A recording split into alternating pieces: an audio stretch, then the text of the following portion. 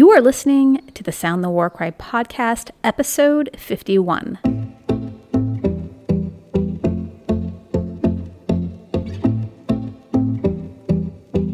The time to prepare is now. Will you be ready to take care of yourself and your family should disaster strike? Are you spiritually prepared to lead your family and handle life's problems?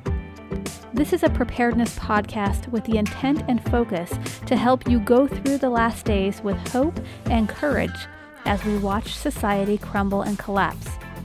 Each week, you will be given more knowledge to act upon.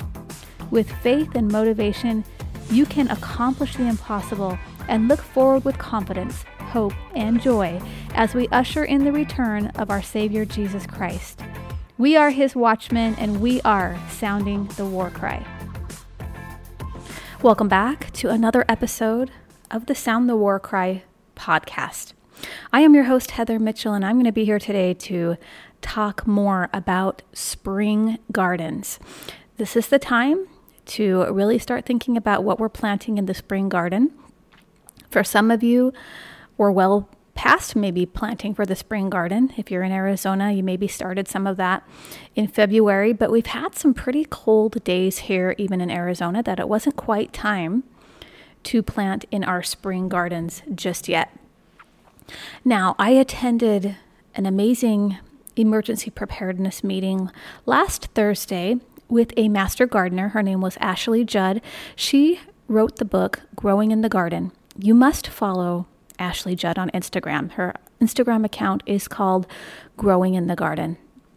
She actually has a blog which really teaches you in depth what to plant, when to plant it, what your soil should be like, the watering, the sunlight, all the things.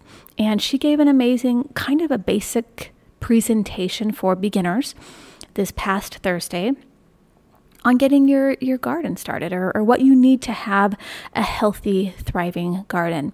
We talked about growing tomatoes last time, but I want to talk about really just the basics of starting your garden and making sure that it's thriving, because this is something I'm still learning about. I would like to get better at this myself. So, the 4 things that are very important to having a successful garden is the soil, the watering, the sunlight, and the timing. Because these are the 4 things you have to have right when planting seeds or putting your starters in the ground. You got to be thinking about the soil, the watering, the sunlight, and the timing. So the first thing we do focus on is having good soil. And it's a good idea, she mentioned, to get a soil testing kit on Amazon, just to make sure. You want your soil to hold together and then break apart. So you can pick up some of your soil and squeeze it.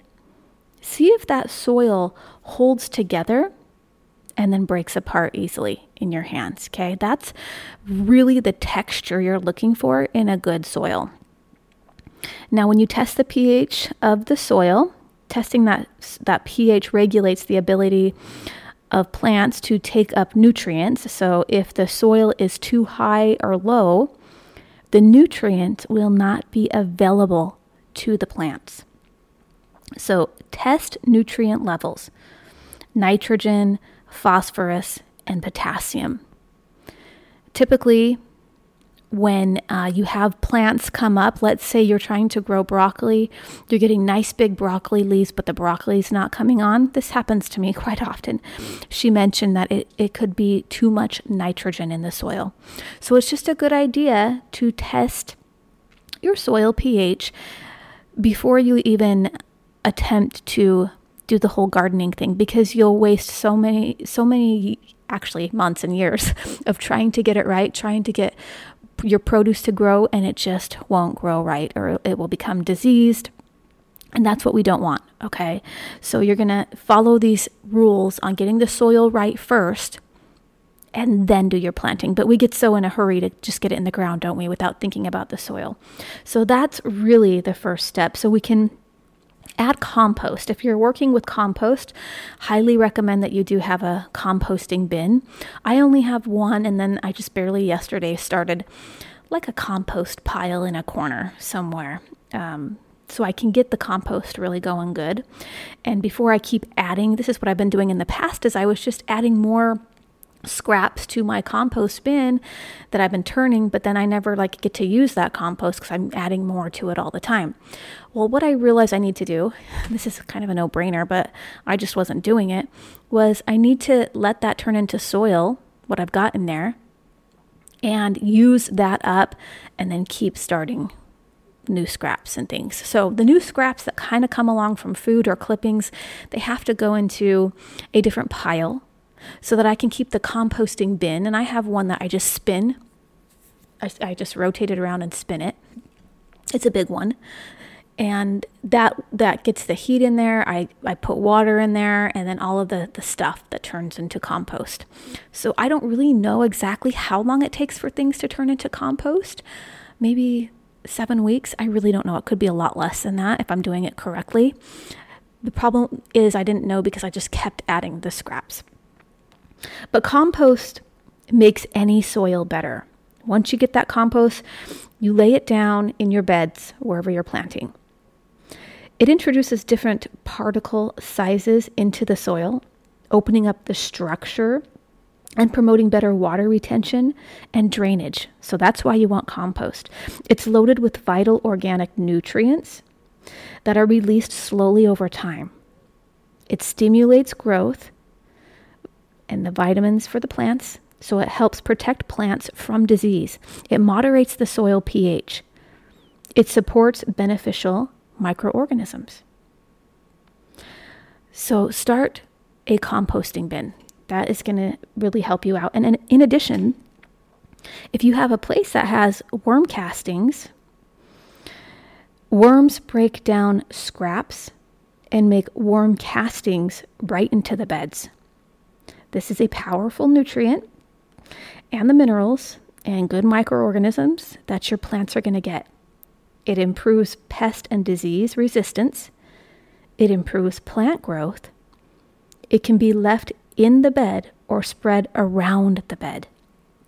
So I had a couple of friends who were actually purchasing these tubs of worm castings and worms or whatever, and they'd keep them in a cool place, a cool, dark place. I don't even think they could keep them in their garage in the summertime here in Arizona because it's too hot, but it was like in their laundry rooms. If you have space or somewhere where you can keep a large bin of worms, that this sounds kind of unsanitary or gross for people to keep it in their house, but if you did have a space in a mudroom or something, this would be a great idea because you could take it in the winter. You could keep it in your garage, keep it outside. But in the summer months, I'm talking about Arizona here, you could not. It would burn up. Okay, so you would need to bring that in. But it's going to be so beneficial for your gardens. All right, summer soil tips. Use good soil. It has increased water holding capacity if your soil is good. You're going to want to fill the beds all the way up with that soil, all the way to the top. And in the summer months, you really don't want to use small containers. They get too hot, they burn up. So that's why it's recommended not to use the small containers, but to use beds mostly in the summer here in Arizona. Anywhere else, I'm sure you're probably fine. Let's talk about mulch. You should add mulch to your garden. And mulch can be anything from your wood chips. Now, wood chips here in Arizona, you're going to get roaches because they like to crawl in those wood chips. But you can use really a lot of different things for mulches. A lot of people were using pine needles that had fallen off trees as their mulch. What else did someone ask about? They asked about possibly using shredded paper, which you could use, but because of the ink on the paper, it might leak some chemical into your soil. So I don't know if you should always be doing that. But the reasons to add mulch is for one, it suppresses the weeds. You're going to have less weeding to do if you have mulch on the ground around your plants. It cools the soil. It regulates that temperature. So having a good mulch will help with that. It helps retain moisture, and it adds organic matter to the beds. So now you've got kind of the best of the best for working with your soil, right? You're going to have a good soil, test your soil, good pH, get your compost in there, your worm castings, and then your mulch. Now, don't mulch until you've planted your seeds or whatever, or when they've been popping up, you can add the mulch around all of that. But it's a good idea to have that mulch. So your full sun plants for summertime that need full sun are going to be things like roselle, corn, loofah, grapes, amaranth, black-eyed peas, peanuts, melons, snake beans, and okra. Okay, there's a certain kind of bean called the snake bean, and that's a great one to plant for the summer. Basil always does well in the summer. You can plant your sweet potatoes, your Armenian cucumbers. Now, cucumbers, these types grow really well, as she mentioned, Armenian cucumbers, and sunflowers, of course, okay? Now, there's also different mixes you can purchase for your bed to really give it a good boost. She uses one called Mel's Mix, which is kind of the perfect combo of vermiculite and potassium and, nitrogen, all the things that your soil needs is in special mixes. So if you have a special mix that you purchased for your beds, it's time you can kind of sprinkle some of that on there, and it will help a lot with the soil, okay? Now, watering, it can be too much. She talked about watering quite a lot here. So I just want to mention the watering because even in Arizona, we might tend to water too much. She mentioned that we should water all the way so that the water soaks all the way down to the bottom of the bed so the roots can really get it. Not just on top, but she lets, I think, her watering system run for about 10 to 12 minutes. And it just soaks all the way through.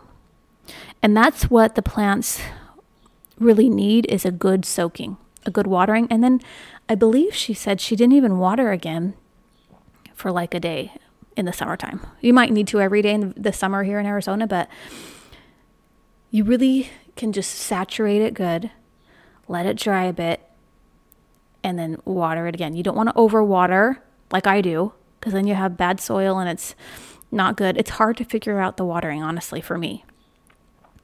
I've got the drip line running on it, and I never know. Some spots are getting hit, some spots aren't. I don't have the best watering system. That's why you should go follow her, growinginthegarden.com, Growing in the Garden on Instagram. She uses this grid system. And if you just invest in that, you're going to have the most beautiful plants come up, because you're going to get even watering and it's going to work out good versus trying to run your own drip line and possibly you get buildup from the hard water and then some spots aren't working. This has just been my experience. So if you just if you have the money to invest in a good grid or two for your space, she's got the links to all of that, where to purchase that, and maybe even a discount using her promo code. Just get yourself a good watering system, okay? And saturate it down, soak it down, and then let it dry out. And then you can water it again, in a day or two. She just in the winter months said she only waters, a couple times a week, 2 or 3 times. And I've got mine running even almost every day in the winter. So I have not been doing this right. It was good for me to just go and learn. But don't stress plants out by bad watering. She said you don't want to let them get a lot of water and then not get any water for a couple of days, and now they're stressed out and they're wondering when they're going to get water again. You got to keep them watered, but you don't overwater. Okay, this is kind of you got to feel it out type of thing, because everyone's soil drainage and everyone's soil is a little bit different. You just have to kind of know for you what the best way is. And she said the best way to test is just to stick your finger in that soil. Stick it down in there. If it's coming out clean, your finger, you've got to add a little bit more water there. Okay, it should come out with some soil sticking to your finger a little bit. And you've got to reach down there and you've got to feel that it's wet down there. So that's really the only way to know, she said, if it's getting down to the roots, is to stick your hand down there and reach down there and just feel. So we've talked about the mulch, we've talked about the watering. Let's talk about sunlight, okay? She said the morning sunlight is really the best sunlight. So look around your yard, see where it's getting the morning sunlight, and that's typically where you want to put your beds. But if you're getting afternoon sunlight spots, like I have a couple, they do pretty well. And those ones are more like my herb garden stuff I keep over there. They just do really well over there in that afternoon sun. But the morning sun, that's where you want to do most of your planting. It was a spot that gets that good morning sunlight. In the summer months, you're going to want to add shade when the temps are consistently above 100. So if you're in Arizona, we get above 100. When it's consistently above 100, that's when we start adding like the shade cloth over the beds. So we gotta work with this. We gotta figure this out so that we can even keep growing in those summer months. And I had mentioned some plants that will grow in the summer months here. She said that tomatoes don't grow in the summer, but when I did have the straw bale gardening going in my yard, my tomatoes were coming in all year long, just beautifully and amazingly. So I just think it just depends. And when you do straw bale gardening, it acts as your mulch, and you've already fertilized you've conditioned your bales, so they're already perfect growing conditions for your seeds. So consider straw bale gardening, but just know that the straw bales, because of the way straw is, it does attract roaches and the bugs and things like that. So if you can't stand all of that in your yard, that's just what comes with the territory. I don't know what to tell you. So you just don't do those straw bales then if you can't stand a lot of insects coming around, because that's the problem I had with the straw bales. But I did enjoy growing in them because they did work so well for me. And then it turns to compost, after the season's over, which is pretty cool. All right. Morning sunlight's best. Add shade when temps are consistently above 100. Learn about the crops you want to grow. This was something important that she had mentioned is, what does your family eat? Pick one or two things and get really good at growing that one or two things, okay, that you really want to eat. So if it's onions, make it onions. Learn how to be the best onion grower ever. If it's tomatoes, learn how to be the most amazing tomato grower ever. Like, master the skill of growing that one thing. Figure out season after season, where do they like to be sitting in your yard? What is the perfect soil to bring this about? It's going to take patience, but it's like a science experiment too. We've got to figure out what this crop that you like to eat, what conditions it likes to grow in. So if it's strawberries, if it's melons, pick a melon, pick some variety of melon, like really dial this one thing in. This one or two things, because it can be overwhelming to try all these different things and then nothing's really coming up great. But if you just practice the one thing for a few seasons even and see what happens, you're just going to become an expert at knowing that one thing. Okay? So choose plants with shortest days to harvest. This was something else she mentioned, was just the importance of starting out which plants. You could type this in YouTube or Google, which plants are the shortest days to harvest. Go with those as a beginner so you can really see if it's true and if this is the days to harvest. Like, how do we get the soil right to make this true? Get your calendar out and really, really start tracking this. Okay, do it with the shortest days. Choose the plants with shortest days to harvest.